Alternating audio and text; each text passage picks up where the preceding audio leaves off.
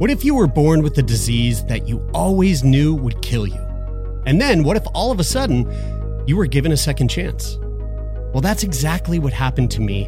And it's the question that we explore on the new podcast series, Breathless, from Snack Labs. Join me, Jeremy Saunders, for a series that explores what it means to live and die, to love and to lose, and what it's like to have your whole life turned upside down and the unexpected challenges that come with a life-saving drug. You can listen to Breathless now, wherever you get your podcasts.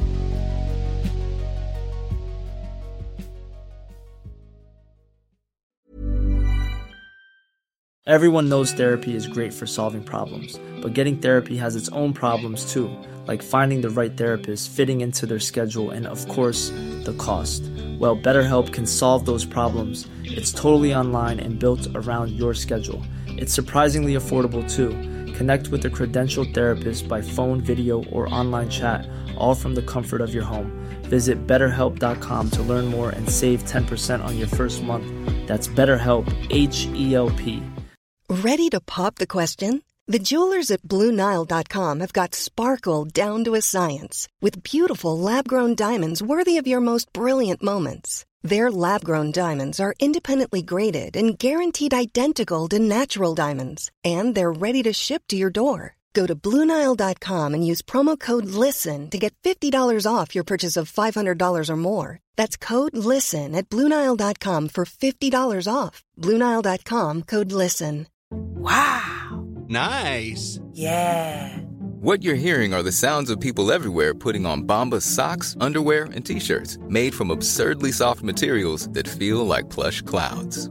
Yeah, that plush. And the best part? For every item you purchase, Bombas donates another to someone facing homelessness. Bombas. Big comfort for everyone. Go to bombas.com/ACAST and use code ACAST for 20% off your first purchase. That's bombas.com/ACAST. Code ACAST.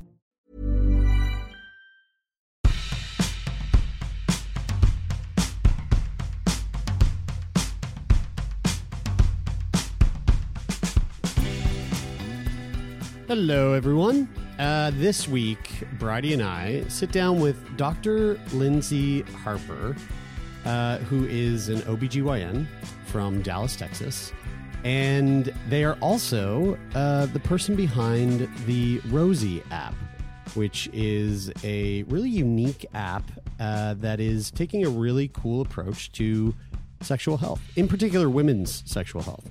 I got to say right off the bat, you know, typically I really enjoy the conversations that we have on this podcast, but Dr. Harper is so fucking cool.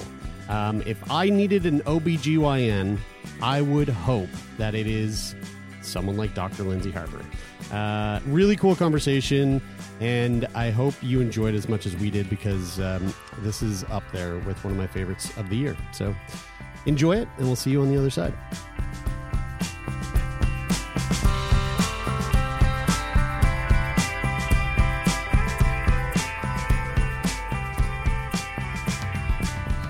Well, Bridie, here we are once again for another lovely episode of our fun little podcast that we've been doing for so long.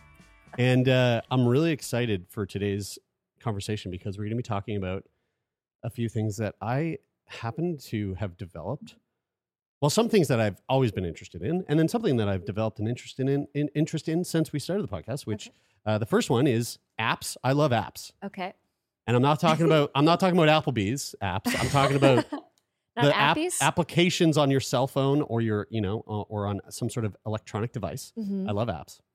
But we're also going to be talking with an OBGYN. And I find the work that an OBGYN covers to be such an incredibly fascinating thing. Not only from this podcast, because obviously with Turn Me On, we dive into vaginas. Vagina health and like sexual well-being and sexual health.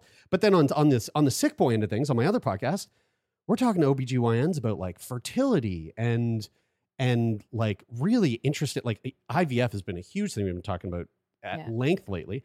And it's just, we are such fascinating creatures. our plumbing, like our bits, it's just so complicated. It's so wildly beautiful. It's just mind-blowing. And so, of course, today we get to have these types of conversations with Dr. Lindsay Harper, who is an OBGYN and also the founder and CEO of Rosy Wellness, which is an application that has to do with sexual well-being. I mean, come on. I feel like all the worlds are colliding. This is great. It'd be amazing.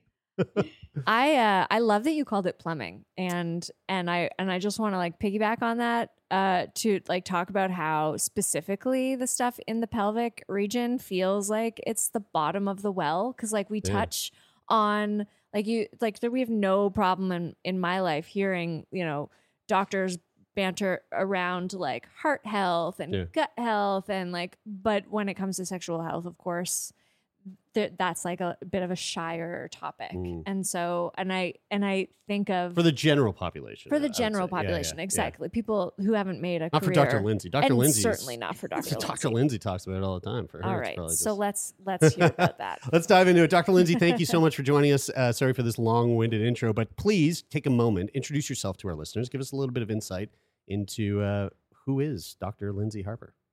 Yeah, for sure. Well, I loved the intro. Thank you so much. But I also totally share your passion and admiration. And I'm in total awe of the human body, just generally speaking. That's why I am a doctor. And I just still think to this day about what a complicated system the human body is and how there are truly billions of things happening at all times, of which mostly we are completely unaware, that make all of these systems run in sync. It's just, I find it to be super fascinating. So I'm glad to hear that you share that that line of thinking. But anyway, I, as you mentioned, am an OBGYN. I'm in Dallas, Texas. I always knew I wanted to go. I was either going to be a doctor or a babysitter. And so I'm a doctor and I have 3 kids. So I'm checking all the boxes. But I fell in love with women's health whenever I was in college, and I got a job that I was not qualified for as a labor and delivery tech. And I cleaned up all of the, bloody instruments and got to witness birth for the first time and got to understand what it's like to do surgery. And I was just, smitten from day one. And so when I got to medical school, I knew that was the path for me. Went straight to residency. I was in private practice as an OBGYN for 8 years. And I started to really notice this, sexual health thread for all of my patients. I sadly wasn't trained at all in women's sexual health, even as an OBGYN. I spent 2 weeks as a medical student in the erectile dysfunction clinic at the VA, but I had learned nothing about women's arousal, women's orgasm, women's sexual response, how to help my patients who were having sexual health concerns. So as one does, I fell down the rabbit hole and got super, interested, but then very quickly super mad and pissed about the lack of resources that are available for women and our sexual health, particularly in the medical community. And so that's how I ended up where I am today. I joined a medical society that all they do is study women's sexual health, became a fellow of that organization, and then decided that instead of maybe opening a clinic here in Dallas, which still sounds so fun, that maybe there was an opportunity to make a broader impact and really change the way the medical community thinks about women's sexual health, while also trying to deliver to women evidence-based solutions for sexual health problems. And that's really what Rosy represents. That's super cool. Just to hop on to something you said there, it's, again, through conversations like this one and through doing projects like this podcast, it's really boggled my mind how when it comes to women's health and, not just sexually, all aspects of women's health, right down to the research level, it just hasn't been taken seriously. That's the best way of putting it. It just hasn't been, it's just been tossed to the side. It's like we focus on male mice, male mice only. They're we don't want to fuck with these hormonal, hysteric female mice. Let's just stick to the male mice, because those are the ones that are easy to predict. And obviously that like has a, you know, trickle down effect that moves into all aspects of our well-being, and when I say our well-being, I include myself in that, because you know, we share half the fucking planet is shared with the opposite sex, and if we've got so much lacking when it comes to, you know, just the research, like, again, down to the research level, like that's where you get to do your work based on the research that came prior to you arriving to where you are. And so with that, like, lack of care for research when it comes to women's health, it's a huge bummer. So to see someone step into this role of going, well, all right, fuck that, you know, I want to change that, or I want to see change in that. I mean, we're always big fans of that. So kudos to you for that. Well, thank you. And I couldn't agree more. I think research and sort of basic science is all about what questions are being asked, right? And so when medicine, and like, I am married to a man, I'm not like a man hater. I think these are just facts that we all have to know. Medicine was built by men, right? And most of them white men. And so the questions that they asked about women's health were to do with reproduction, were to do with, you know, things that kill you, like cancer. And so we see that the most sort of robust data exists in infertility, and infertility for women, mind you. Like, the men get left out of the conversation until very late in the game, right? Because it's definitely not the man's fault. But anyway, infertility and oncology. And those are the most robustly sort of developed parts of women's health. But every other part of a woman's life is important, maybe more so from a woman's perspective, but maybe not an outsider's perspective, right? So if we have painful periods, if we're not enjoying or not wanting sex, if we are, you know, insert any use case here, that hasn't been sort of raised as important in the literature. And I think there's been such an important shift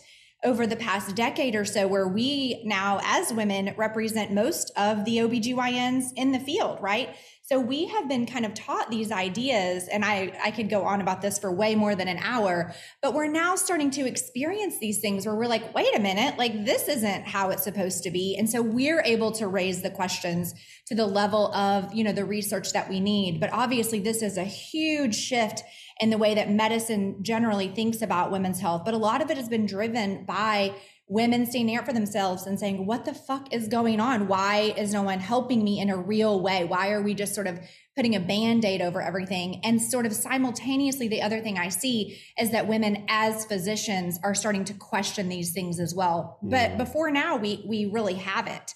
And so I'm excited to see where that will lead us, you know, over the next, you know, the future of the world, really. I would love to kind of like dive a little bit more into your origin story, but before we do, can you just give us a rundown on the Rosy app? What is it all about? Yeah. What's the point of it? You know, who is it for? All the, you know, all the goods. Absolutely. Okay. So whenever I was in private practice, the number one sexual health complaint that I was seeing was, you know, I'd never want to have sex. Like, I love my partner, but I literally don't care if we ever have sex. And so that kind of got me thinking, like, all right, well, that's interesting. What is happening there? And so I started to learn all about, you know, as I mentioned, women's sexual response, the interventions available, the data that existed. And there is some, I think what is important to realize is that in a clinician or in a physician's mind, we are taught to think about women's sexual health as Pandora's box. Right? Don't open Pandora's box, because you only have 7 or 10 minutes with your patient and you're not a relationship therapist. And that's really kind of the end of the conversation. And it's like, wait, what? How can we understand that there's a medical component to erectile dysfunction and a medical component to depression, but we totally disavow any women's sexual health of a medical component? That's just false, by the way. That's not true, but that's the idea that we are taught as physicians. And so we shirk the responsibility and tell patients to drink a glass of wine or go on vacation or get a partner that isn't, you know, that is more physically attractive or isn't an asshole, right? And it's like, well, none of those things are legitimate answers. That's not like, I'm a doctor. I don't say that's not my answer bank. And so for me, really, Rosy represents like, hey, what is known? What do we know about women's sexual health that maybe isn't shared broadly, right? Outside of people who are really interested in this stuff like we are, but like most women don't know that 87% of women experience orgasm through clitoral stimulation. So they're coming to their doctor saying, I cannot have an orgasm through penetrative sex. What the hell is wrong with me? Then, generations of women are faking orgasms, and then we're feeling like we're not as awesome as the partner before, and blah, blah, blah, blah, blah, right? So this kernel of a truth gets really blown out of proportion in our minds and our relationships because of the myths that exist in society about women's sexual health. And there's so many examples of that. So this is a very long way to answer that my sort of purpose with Rosy is to connect women with real information about how their bodies work sexually, and then the evidence-based interventions, the things we know about that can actually help them. And so we have a ton of so when people come onto the platform, there's a long sort of onboarding experience where we can kind of really get to understand. And something I love about digital health, and to put it more simply, like apps, I guess, are that we can really create an experience that's highly personalized to each person, right? So, and I don't want to create a bunch of feminist Barbie bots, right? I want to really appreciate everyone and their journey. And that includes women of all faiths, that includes women of all cultures, that includes women of all, prior sexual experiences and current sexual contexts. And so we take that into account through the onboarding, and then we build a personalized program for each person, where she is in her reproductive health journey, where she is in her partnership journey. Is she a caretaker of parents or little kids? All these things change sexual health. What religion is she involved in, if at all? And then we build a program that's multidisciplinary. So that involves the medical component, it involves the psychological and mental health component, pelvic floor physical therapy component, and, the sort of the overarching societal and cultural components that have to be addressed as well. So we do a lot of education. We have a library of erotica with 9 different genres and 3 different spice levels, because we know erotica is actually one of the -- interventions for desire and arousal, and actually orgasm complaints as well, depending upon the reason for the orgasm complaint. We offer, we can dig into that. We offer group workshops about, all kinds of different fun things that you want to know and you want to maybe learn from an expert like a sex educator, but you're not quite sure how to access. We do group coaching, and then we also have individual coaching as well. So we're just trying to create a really supportive, evidence-based community to increase sex positivity, decrease shame, and get women to the resources that they need faster. I went through the onboarding process this morning, and I was like, oh, like at some of those questions, like, and how simply, clearly, directly it was like, this is why we want to know your age. This is why we might want to know what religion that you practice or you have some experience with. And it was neat, even as someone, again, who's been like doing this podcast and talking about sexuality for like 6 or 7 years now, on our little like amateur research project over here, is like to see how different threads of my life are connected to my sexuality. And then I don't know where I went to from there, because once I got in, I was like, oh my God, there's so much to look at and to listen to. And they're all, again, like really like appealing to look at. And it just took me all kinds of places that I didn't expect, because we've been having these conversations for so long. So there's lots of like new, cool stuff to explore. And I don't even want to know how in the back end it may have been curated for me, but I was like, I have so many questions. I mean, I gotta say, from an app perspective, and so folks, I mean, I'll just say it now in case you're listening and you're like, want to peruse while you're listening, but meetrosy.com, you can go there to find the information, or just go to the App Store and find the Rosy app. But from a user interface perspective, it's gorgeous. Like, this app is very beautiful. It's very like streamlined. I've been fucking around with it here since we sat down, and like even while being able to actively listen in a conversation, multitasking. But it's like I mean, the way it's laid out, it's a really beautiful app. Like, how do you? I mean, maybe this is for a different podcast, but like, how do you?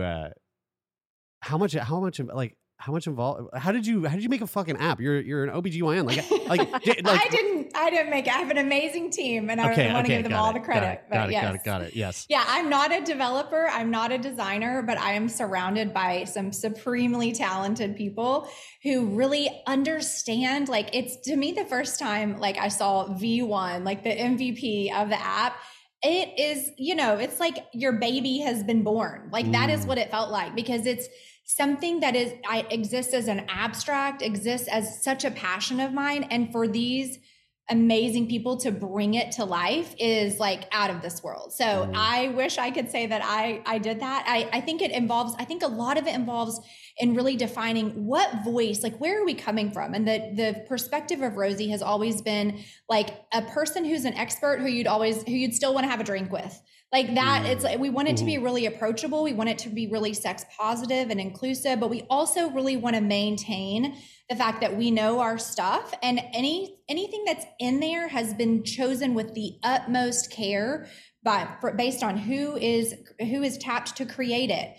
How are we delivering it? Like, every single piece of it, we try so hard to be so thoughtful about. And I'm thankful that translates on your side of things as well. But we won a Webby Award for design last year and are super proud of that, because we have a small team, but are super passionate about, the work that we do, for sure.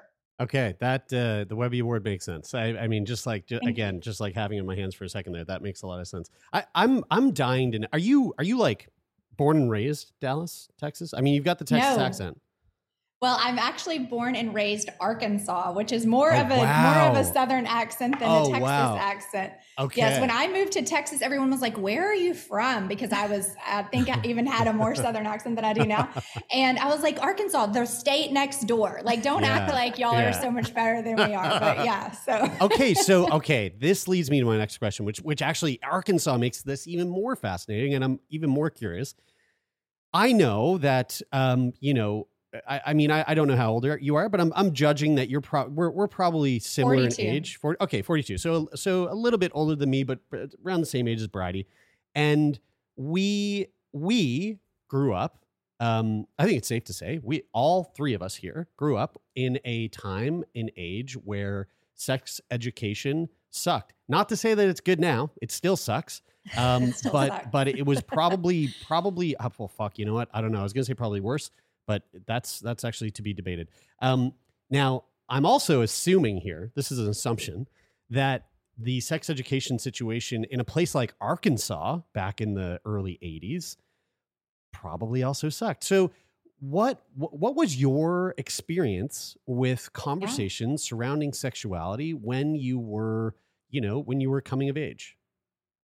Totally. Such a great question. So on top of being raised in Arkansas, I went to Catholic school. Oh, wow. And so my sex education, I mean, we did have some, so that's better than some people who have no sex education. But it was definitely very STI focused, anti sort of pregnancy focused, like abstinence at all costs. And so it was quite heavy. But I also, like, my parents had me when they were very young. They were in college whenever I was born. And so I was raised sort of more, and I went to Catholic school because my mom was raised in the Catholic tradition and her mom was very strict Catholic. And so that was just sort of kind of what one does. But my parents themselves were actually quite anti-establishment. And so I kind of had a different thread at home than I did at school. And so, I had the same book that, I don't know, a lot of my friends had, which were like these naked, it was illustrated like naked people in a bathtub. Did everybody have that same book? I had that one. Like, same book. Yeah. Lots of pubes. That's all I really remember. It was kind of weird, but so I was thankful to my parents for that. But then, something else that, like, I think really influences my, whole personality and maybe my work that I do now is that, I don't know if this is even true, but I feel like that maybe as a teenager, my dad, who is like, I love him, he's amazing. He was like, Lindsay, everything just comes down to sex. And I'm like, really? And he's like, yeah, sex makes the world go round. Power's about sex, money's about sex, like everything. And I was like, okay. So I still don't know. I actually think he's probably right. But I think that there's such an important piece to who we are as humans, how we function in the world, that goes down to intimacy and the feelings created by intimacy that is totally unacknowledged. And I think that is so detrimental to us as individuals, to us as potential partners, and really to, society as a whole. And I think the more we try to disavow that or stuff that down or not acknowledge that it is an important part of who we all are, I think it does, more harm and creates more sort of violence and subversiveness, and doesn't really honor that for what it could and should be. Turn Me On podcast will be back after this short break.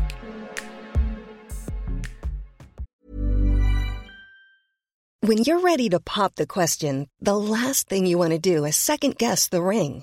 At BlueNile.com, you can design a one-of-a-kind ring with the ease and convenience of shopping online. Choose your diamond and setting. When you find the one, you'll get it delivered right to your door. Go to BlueNile.com and use promo code LISTEN to get $50 off your purchase of $500 or more. That's code LISTEN at BlueNile.com for $50 off your purchase. BlueNile.com, code LISTEN. Hey, I'm Ryan Reynolds. At Mint Mobile, we like to do the opposite of what Big Wireless does. They charge you a lot, we charge you a little. So naturally, when they announced they'd be raising their prices due to inflation, we decided to deflate our prices due to not hating you.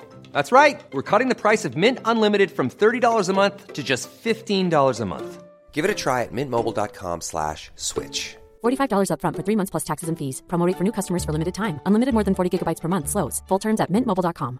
Quality sleep is essential. That's why the Sleep Number Smart Bed is designed for your ever-evolving sleep needs. Need a bed that's firmer or softer on either side? Helps you sleep at a comfortable temperature? Sleep Number Smart Beds let you individualize your comfort, so you sleep better together. J.D. Power ranks Sleep Number number 1 in customer satisfaction with mattresses purchased in-store. And now, save 50% on the Sleep Number Limited Edition Smart Bed for a limited time. For J.D. Power 2023 award information, visit jdpower.com/awards. Only at a Sleep Number store or sleepnumber.com.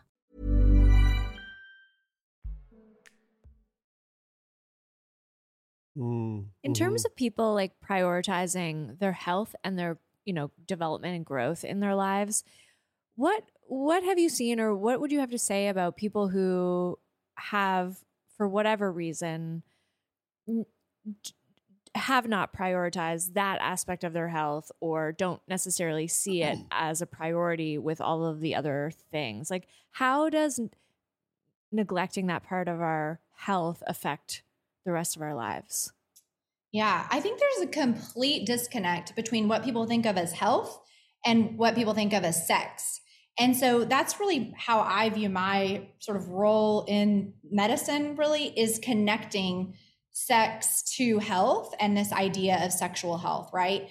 And I think that we're taught to prioritize health and well-being. And just more recently, we've been taught to include mental health as a piece of that. And I think that sexual health is hopefully on the same path as mental health, but maybe a decade or a decade and a half behind, where it's like, okay, let's pretend that mental health isn't, before then, let's pretend that mental health isn't a thing. Let's stuff it down because of shame and embarrassment that anyone's ever anxious or depressed or, any other thing. And let's talk about physical health and how that shows up in terms of, to your point earlier, cardiovascular health, potentially even obesity, like all of the things that we can see and hear and feel comfortably talking about.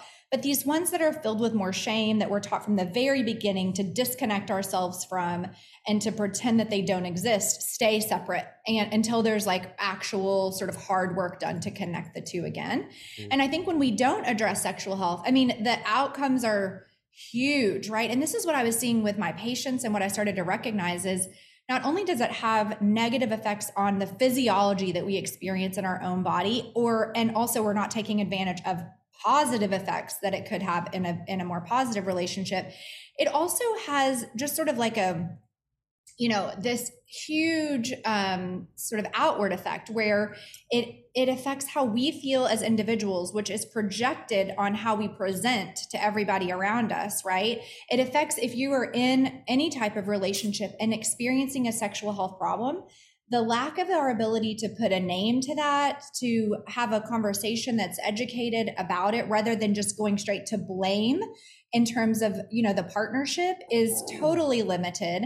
And then that results in, the breakdown of many relationships, sometimes the breakdown of families, just because we cannot have conversations about this stuff. And so it's once again this idea of like a kernel of a problem, which is blown completely out of proportion because of the many layers of sort of shame and embarrassment that we've buried these actual kind of easier to treat issues underneath all of this stuff that's much more difficult to untangle.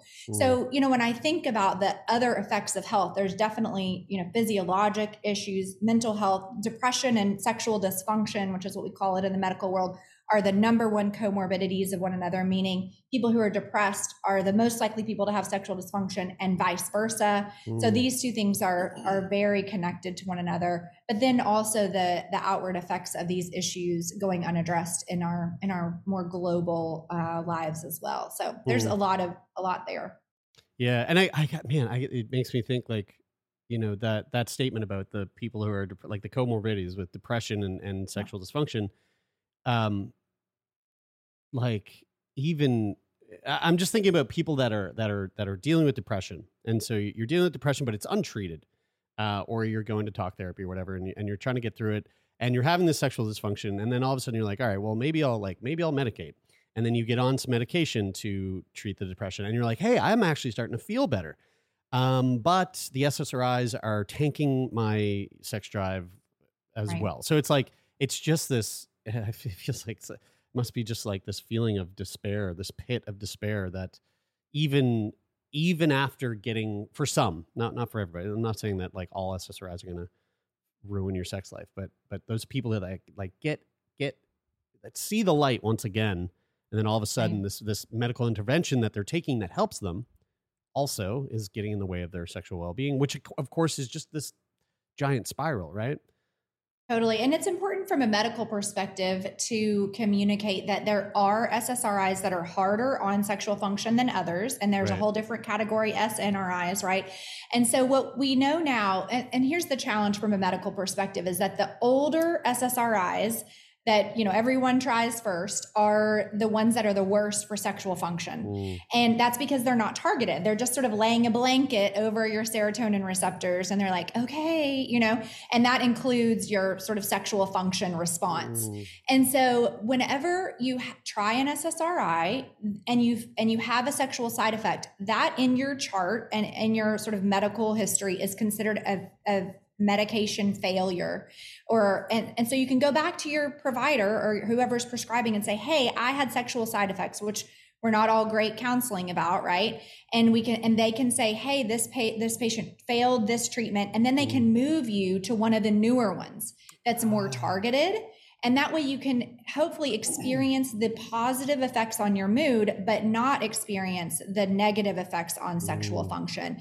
And so it's important that people know that physicians and other providers know that. And there's also medicines you can add back, right? So if you're stable and you're so happy on your mood, regulation with your whatever medicine, we can add, we have a couple of other tricks up our sleeve to add back. So it's not a hopeless situation. And what we never want people to do is to stop their medications without a conversation about it, because that can kind of lead in a not great place. But there are other, and this is my job as a physician, is to train other physicians like, hey, if your patient has a negative sexual side effect on an SSRI, here's some other strategies you can try. Right. And so in that way, hopefully we can continue to make the conversation more robust. I'm glad you made that point, because I think, for a lot of people out there, there's we still go around the world thinking like, well, the doctor said this and this is what the doctor said, and the doctor is the one who knows. Yeah. So I guess the SSRI just nerfs my sex drive and that's all I can do. But to arm people with that information, it allows them to advocate for themselves and to have those conversations that they can have, even though they might not be aware that that's even an option to have. So I'm glad that you brought that to the forefront. Sorry. Well, there was just something I feel like is on the same topic that showed up for me when I was looking at the app, and I'd never heard of it before. I know this is exactly where I was going to go. Okay. I can't wait for this. Yeah. Okay. And I think I have the acronym right here.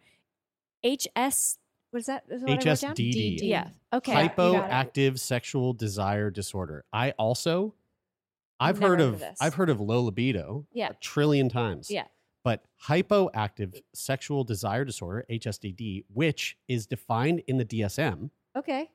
as a persistent or recurrent absence of sexual fantasies and desire for sexual activity, which causes marked personal distress or interpersonal difficulties. Mm-hmm. I never heard that term before. And I always just was like, yeah, low libido. It's kind of like a catch-all term. But now I'm seeing like, oh, HSDD is in the DSM. This Tell us. low libido's legit. It's got a name. This is one of my favorite topics, so I'm so glad you asked. So, okay, 39% of women identify with that idea of low desire, right? So that's nearly half of women. And I have a slide about this that I'm going to give a lecture on Saturday. But so that is like my big bubble, right? So this is 39% of women fall into this category. And within the big bubble, there's a little bubble. About 10% of women qualify for a diagnosis of HSDD, what we just talked about. And the difference between the two is that the big bubble, the delta between the little bubble and the big bubble, they identify with something called responsive desire, but they may not know about responsive desire until we teach them. And the little bubble, the HSDD bubble, don't have responsive desire. They are not responding to sort of erotic cues or signals no matter what. So I'm going to break this down. So, in the old sort of Masters and Johnson sex research, they actually like had people come into the lab, observe them having sex, took notes, and then they like presented that data for everyone to, take as the fact about sexual health. And so they saw that first came arousal, then this plateau, then orgasm, and then this resolution. And so that's what was kind of put forth. And then about 20 years later, someone said, well, what about desire? Where does desire go? And because this linear pathway had been laid out, they stuck desire on the front. So in most people's minds, we think desire comes first, then arousal, which happens in the body physically, desires in the brain, arousals in the body, then this plateau before orgasm, then resolution. But what we learned about 10 years later after the desire change was that actually many women and some men identify with this idea of responsive desire, where you are exposed first to a sexual cue like erotica that creates arousal in the body, right? And so that's like a genital arousal, right? So you can feel, just like in a men experience erection, women experience erection too. Blood engorges the pelvis. It makes the clitoris erect. You can feel kind of throbbing and pulsing in the pelvis. And so for many women, they experience arousal first, and then the desire to move forward with some sexual act comes second. And that is okay and normal and not pathologic. Like there's no diagnosis attached to that. But many women don't know that. And so they're sitting around waiting for like spontaneous desire to happen, and it just doesn't happen. And so then they come to their doctor thinking, I have low desire. What's wrong with me? So we start by teaching everyone about responsive desire. And there's that certain subset of women, the 10% of women, who no matter what, and I tell them they could be like on a desert island with no children, not a care in the world, partner or partners of their dreams, like watching porn, and literally nothing's happening for them. They're like, no, like I could not care less about having sex right now.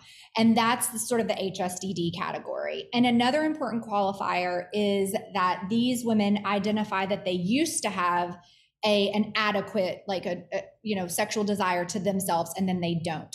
So that also sort of removes people who identify as asexual from the diagnosis of HSDD as well. Okay. I'm glad you brought that up, because that was my next question. I was going to be like, oh, this is so fascinating. What is how do you differentiate HSDD from asexuality? I mean, my assumption would have been that it's that HSDD comes with more of a dissatisfaction, disorder, dysfunction type of feeling, whereas asexuality, aside from this dysfunction of like societal pressures, there's a less of like a sort of, why am I, why Why am I feeling What's this wrong with disorder? me? What's wrong with me? But Yeah. anyway, So sorry. HSDD has that change, right? So they used to have what they felt to be Yeah. adequate desire, and now they have none. Right. In my experience, people who identify as asexual do experience some, at least for a period of time, really significant distress in most cases. Yes. Not, yeah. and to your point, it's mostly because of this external expectation. Mhm. But honestly, the HSDD women, they identify that there is some internal expectation, but are also having that external expectation as well. So it's important. I mean, and it's a lot to tease out, but something that's important is that this HSDD has been identified as being caused or being originating in the brain. And so they observed women without HSDD or who didn't meet criteria for HSDD watching porn and did a functional MRI of the brain and watched the neurotransmitter activity and compared that to women who did qualify. And the delta, like the difference that you can see on the functional MRIs is dramatic. Oh, wow. So it's a neurotransmitter situation, just like we might consider depression, right? So it's like, okay, if someone's clinically depressed, they're one of the screening questions is, have you lost interest or joy in, activities or things that used to interest you in the past? And this is sort of the corollary, the sexual corollary of that, right? So like in the past, I used to be interested and excited about sex and now no go. And it's all neurotransmitters. Mm-hmm. Okay. Interesting. Same idea though of why the blanket SSRIs do what they do, right? So the physiology makes sense. Huh. That's fascinating. Okay. So interventions for that, like how come erotica keeps coming up? Why is this such a like one of the primary functions of the Rosy app as well? Like what's going on there? So here's the thing. I am so sad always to have people come and feel so hopeless and just confused, and literally all they need is erotica. Like I'm telling you, it solves so many problems. And it's hard for many people, like especially where the area that I'm from, there's a lot of, I first tested Rosy before we ever launched with, I think like 10 of my patients from my practice. And I was like, my baby, like, what do you guys think? And one of these women, I had been through, a terrible pregnancy loss with her. And we just had a very close relationship at this point. And she was like, I will literally do anything for you. I think what you're doing is amazing, but reading erotica makes me feel like I'm cheating on my partner. Like I can't, like, this is too much for me. And my mind was blown. Like I just had never thought about it from that perspective, like that's just not my context. And so that really informed how we built the product, which is to say many people who try erotica on the Rosy platform, it's their very first interaction with it. They're actually quite nervous about it. And so we talk about erotica as a prescription. Because it's like, hey, this is how, many people's bodies and brains work. And there's nothing wrong with that. We have prescription medications that you can certainly try, or we have this behavioral health tool that is extremely inexpensive, side effect free, and this will work for the big bubble, the 39% minus 10% of women who have that responsive desire. And we know that it does. Rosy has published and presented, many studies about our efficacy at improving women's sexual health on standardized clinical scales. And, we see that the more women use Rosy, the more improvement that they see. And the biggest factor is erotica. And that's just all there is to it. And so, as a physician, sometimes I consider Rosy like a women's health app. And so it's always an interesting conversation to untangle why erotica exists on the platform.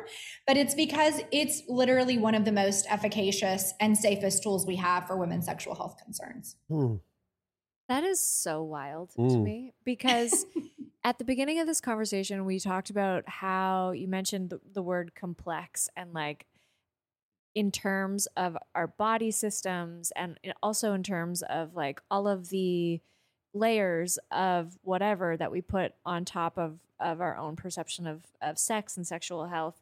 And it seems too easy. It seems too simple to say, read some erotica and like there's a really good chance it will help.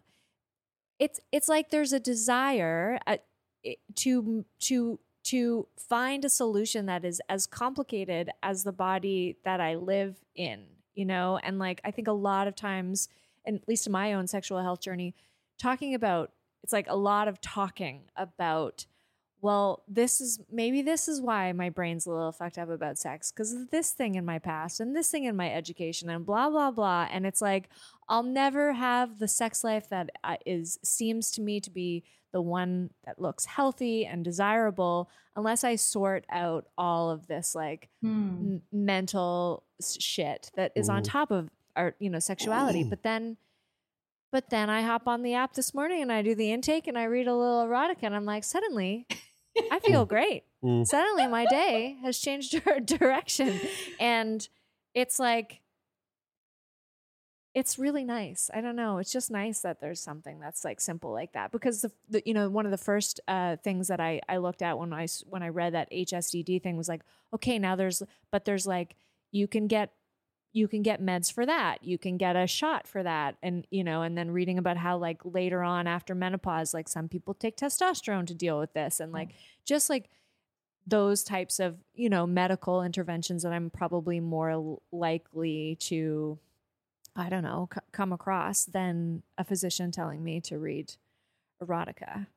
And so I love that. I love that. And I think that we all think about health in 2023 as more than just a prescription, right? Yeah. And that's how I want to address all areas of my health. That's how I want my patients to address all areas of health. And so that doesn't mean that it's an either or situation, that it's a therapy or medication. Just like, it's so much like depression. It's like, why can't it be a pie where we do what's right for us at the time? But I think all of it has to start with baseline education, or else we're not going to get anywhere, right? Because people are not going to be able to erase shame that they feel around reading erotica with, a really sort of very narrow view, right? So we have to start with this education. How do our bodies work? But yeah, I think to your point, sometimes this, work that we feel is so necessary can get so heavy. And then it makes us avoid doing it because it's just so much, whether it's, whatever we're referring to. And so it is nice to have a behavior health tool where you're like, okay, like the majority of the time, this is going to work for me. And that doesn't mean you don't want to do any of that stuff, but yeah, it's a lot. It's so much. And so I think that to think about health as a pie of choices, that you can kind of move into these different parts of the pie sort of as it feels appropriate for you in that time. It's really all about options. And that's what I think is so exciting for the future of women's health, and maybe even for the future of health more broadly, is that we are empowered as patients. It's not physicians handing us the next thing to do, but we are aware and armed with the choices for, where we are on our journey. Okay. I'm curious about so I mean, you kind of touched on this earlier, but with erotica, I actually don't consume much erotica. I've read a little bit based on, there was like a book laying around the house. And I was like, what's this all about? And I read it and I was like, ooh, that's spicy. That's porn. Yeah, that's just like, that's word porn. So I see on the app that there's sort of like a rating system. It looks like there's three flames being the spiciest, and then one flame being the lowest. I guess three is the highest. Is that the? That's right. That's the hottest. Okay. So, and when we say hottest, what's the difference between like a 1 and a 3? Like, are we talking like explicit rating? Like this one gets like very descriptive with, or like what's the difference between the 3? Yeah. So for us, erotica, because we're working with, people who are trying to work on sexual health goals, there are other erotica platforms, which I'm huge fans of, but often those people seek out those companies for different reasons than they might seek out erotica on Rosy, right? And so with that level of responsibility came a really important need for the person herself on the platform to be able to very tightly curate her experience. So as I mentioned, we have people who are reading erotica for the very first time. And to be clear, sometimes people don't know what erotica means, and it can mean different things in different contexts. Rosy's erotica is written like a book, like you said, and we have audio, but there's not any video. And the reason we made that choice is because women, while there are lots of women who like to watch porn, women generally are into using our imaginations, and sometimes video, like watching other people have sex on video can automatically lead to negative thoughts about our own bodies and things like that. So having it written or audio allows us to be more flexible and sort of less judgy kind of our imagining ourselves either compared to that person or in that situation. So that's why we chose that. But so One Flame is like The Notebook. Like people might be having sex in the other room, and we probably are going to like touch on that a little bit, but you're not going to know any of the details. Right. So it's more like the idea of romance, like why, how that focusing, trying to take the brain from a really sex negative spot, kind of, bridging it over maybe to more of these other ideas. And so there are genres that can lead from, monogamous couples all the way, kind of sort of all the iterations of what sex can look like.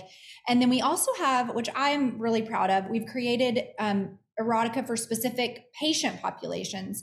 So we have a lot of breast cancer survivors and patients on our platform, and they wrote to us a long time ago that they don't like reading about women with breasts and nipples in erotic situations because they have a very sort of complicated relationship with breasts and nipples and sex.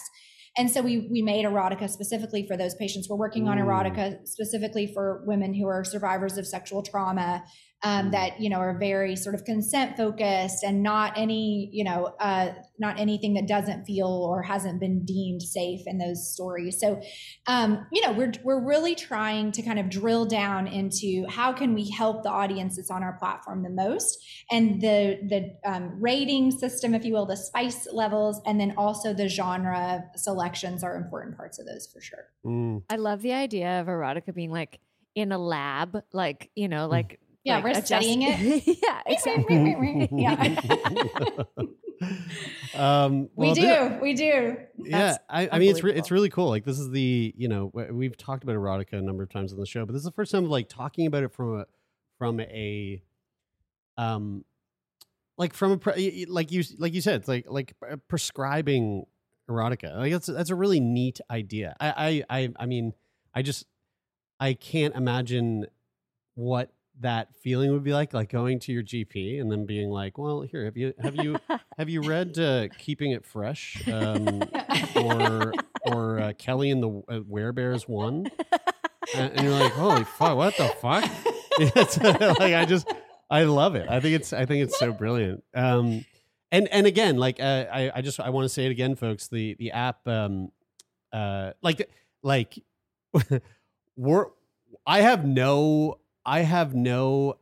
there's no pressure for me to talk this app up, even though you're here in front of me.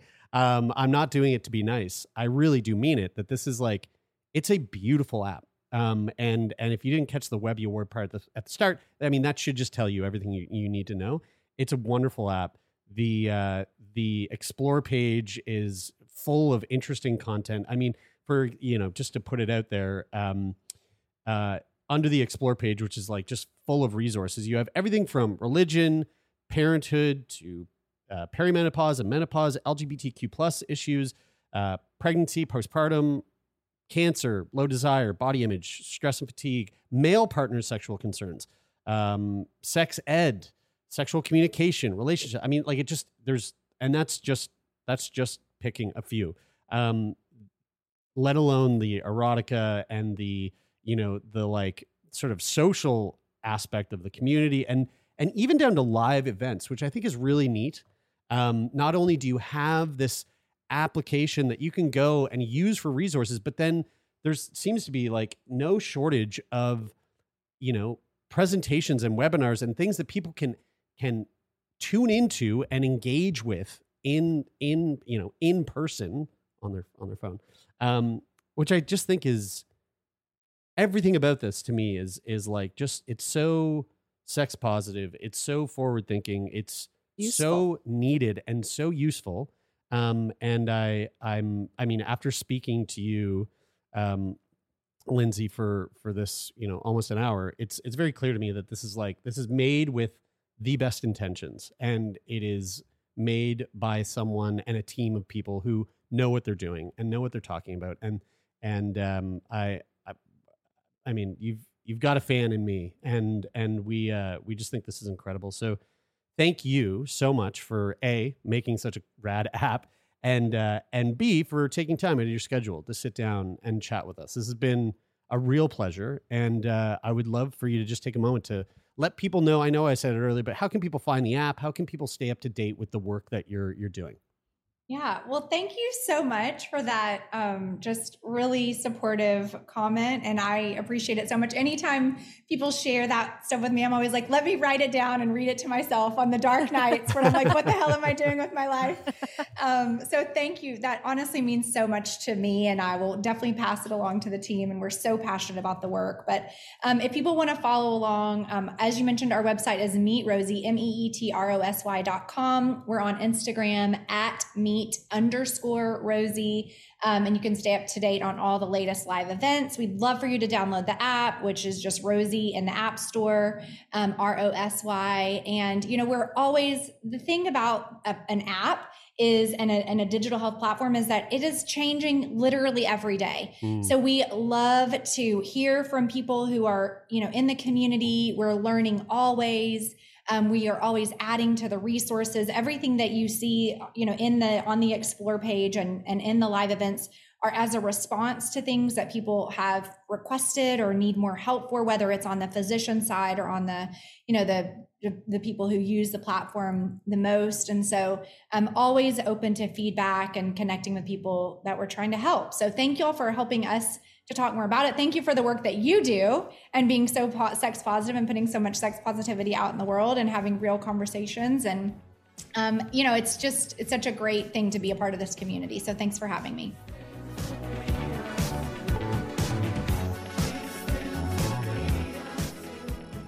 All right, there we have it, folks. Hope you enjoyed that conversation that we just had.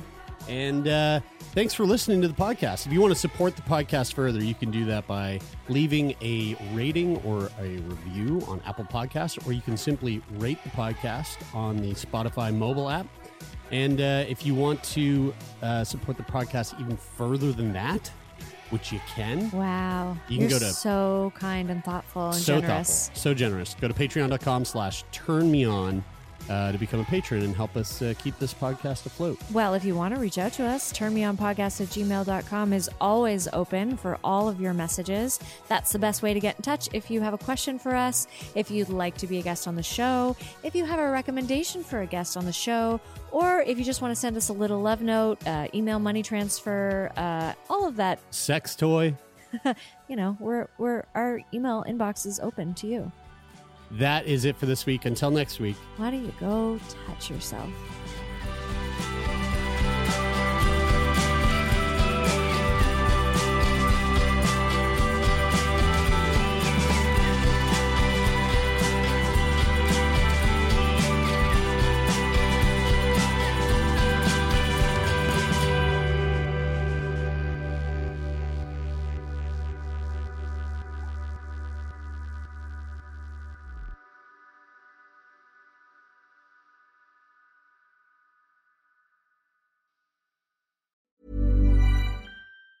Mom deserves the best, and there's no better place to shop for Mother's Day than Whole Foods Market. They're your destination for unbeatable savings, from premium gifts to show-stopping flowers and irresistible desserts. Start by saving 33% with Prime on all body care and candles. Then get a 15-stem bunch of tulips for just $9.99 each with Prime. Round out Mom's menu with festive rosé, irresistible berry chantilly cake, and more special treats. Come celebrate Mother's Day at Whole Foods Market. Planning for your next trip?